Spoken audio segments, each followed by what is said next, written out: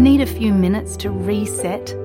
Great Minds is a podcast from SBS that guides you through different meditation styles from around the world.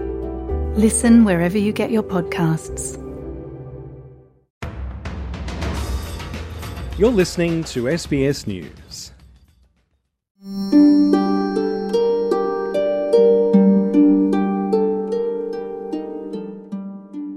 Leaders and politicians involved in a Victorian inquiry analysing the rise of extremism during the pandemic have revealed they have faced threats, some after giving evidence.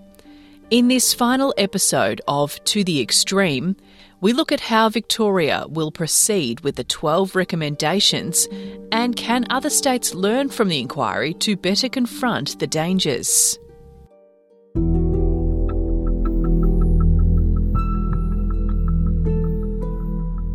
It began 6 months ago, an investigation into why the far right is rising in Victoria. But the findings show extremism is a global issue and a complex problem with no easy solutions. The inquiry's report identifies a concerning trend that neo-Nazism is an increasing threat. There is also a risk of violent extremism towards politicians and public figures. That includes those involved in the inquiry, like Samantha Ratnam from the Greens, who says she has been followed and filmed. Dr. Ratnam says this Victorian extremism report is the first of its kind in Australia. Identifying and naming some of these groups can be important in countering them. So that speaks a little bit more into the policing, legislative side of countering far-right extremist movements, and it's something governments must acknowledge. She says far-right extremism has always been present in Victoria, but has re-emerged recently during a period of intense global disruption.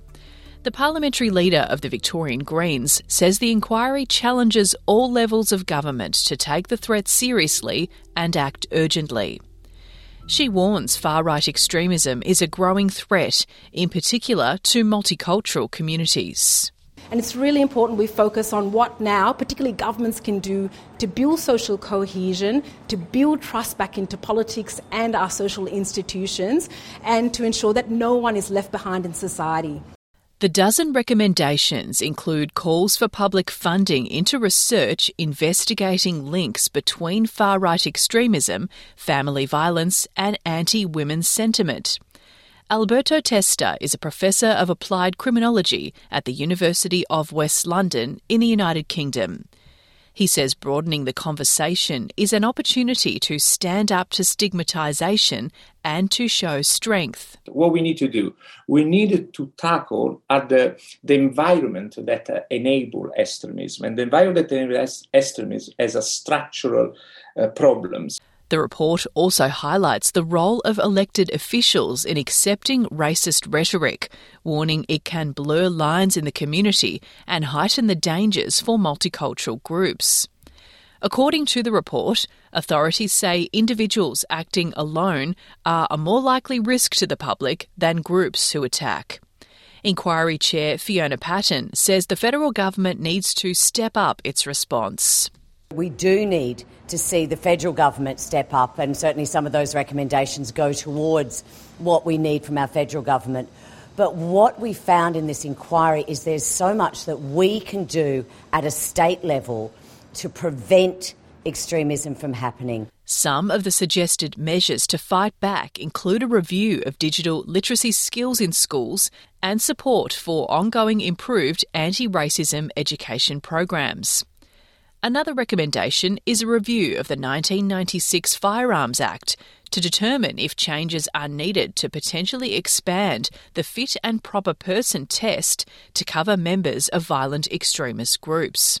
The evidence that we heard was compelling around about strengthening our firearms legislation. And I think all of the members of the committee, but myself especially, was quite shocked that being a member of a violent extremist group did not exclude you from owning a firearm legally. The Reason Party leader says community-driven initiatives can encourage social cohesion and repairing communities helps to prevent extremism.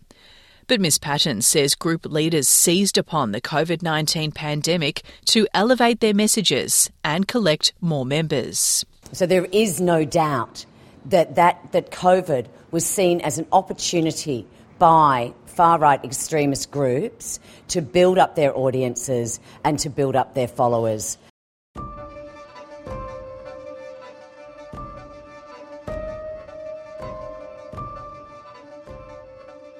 Ms Patton admits there was some level of hesitation for those pursuing this inquiry. She says several of the inquiry's participants were nervous about being involved, with some hiring extra security. Some of the inquiry's hearings even took place in private, while a few written submissions online either have no author listed or they're confidential. And we have also been very careful about not using people's names or not using any identifying information, because we have already heard that some of the brave witnesses who gave evidence to us have already been targeted. The Extremism Inquiry report stresses the need to avoid discrimination and alienation of young people when developing measures to counter youth radicalisation while avoiding criminalisation where possible. Professor Alberto Testa warns there are dangerous trends emerging in the UK driven by generational disadvantage. So the far right, of course, is increasingly target youth and especially target kids, adolescents in Victoria, but also here in the UK, and specifically, I would say, white working class kids and unemployed. Why white working classes and unemployed? Well, within the UK, it's very easy because they have been let down by the UK system. On the day the inquiry report was handed down, federal Liberal MP Jason Wood spoke at a Victorian multicultural media event about young people from minority groups not heading down the wrong path. Mr Wood expressed his passion for Australia and its diversity, plus important moves to enhance safety. One of our key priorities was to making places of worship safer when it comes to the Jewish community, the Muslim community, the Buddhist. It didn't matter what community, the Hindu community, and we've made and committed so much funding, not only across Victoria but across the whole country, to make your places of worship safer places to be. These comments follow extremist Neil Erickson losing his appeal against his conviction, stating he has retired from what he calls activism. He was found guilty of disturbing a meeting of religious worship when he entered a community church service on Mother's Day in 2019. The court heard when the Reverend repeatedly asked him to leave, he continued using abusive language. He was sentenced to 40 days behind bars. The state government has 6 months to formally respond to the extremism report and told SBS it is carefully reviewing the findings. In a statement, the Victorian Labor government says, "We continually review our laws to make sure that authorities have the powers they need to adapt to emerging threats and keep the community safe. We know that the drivers of radicalisation are many and complex." A state election is being held in Victoria this November, and a response from the Federal Attorney General's office states, "The government is committed to Australia's firearms controls remaining among the most effective in the world. The National Firearms Agreement underpins the national collaborative approach to the regulation of firearms in Australia. States and territories are responsible for the licensing, possession and use of firearms, including the registration of firearms."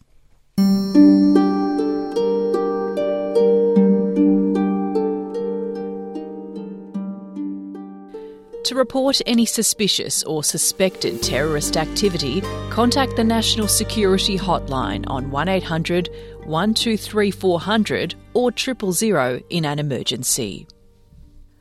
I'm Stephanie Corsetti, and this is To the Extreme, a production of SBS News. For more episodes, go to sbs.com.au/news. You can also listen to this series and more on SBS News in Depth on Apple, Spotify, and wherever you get your podcasts.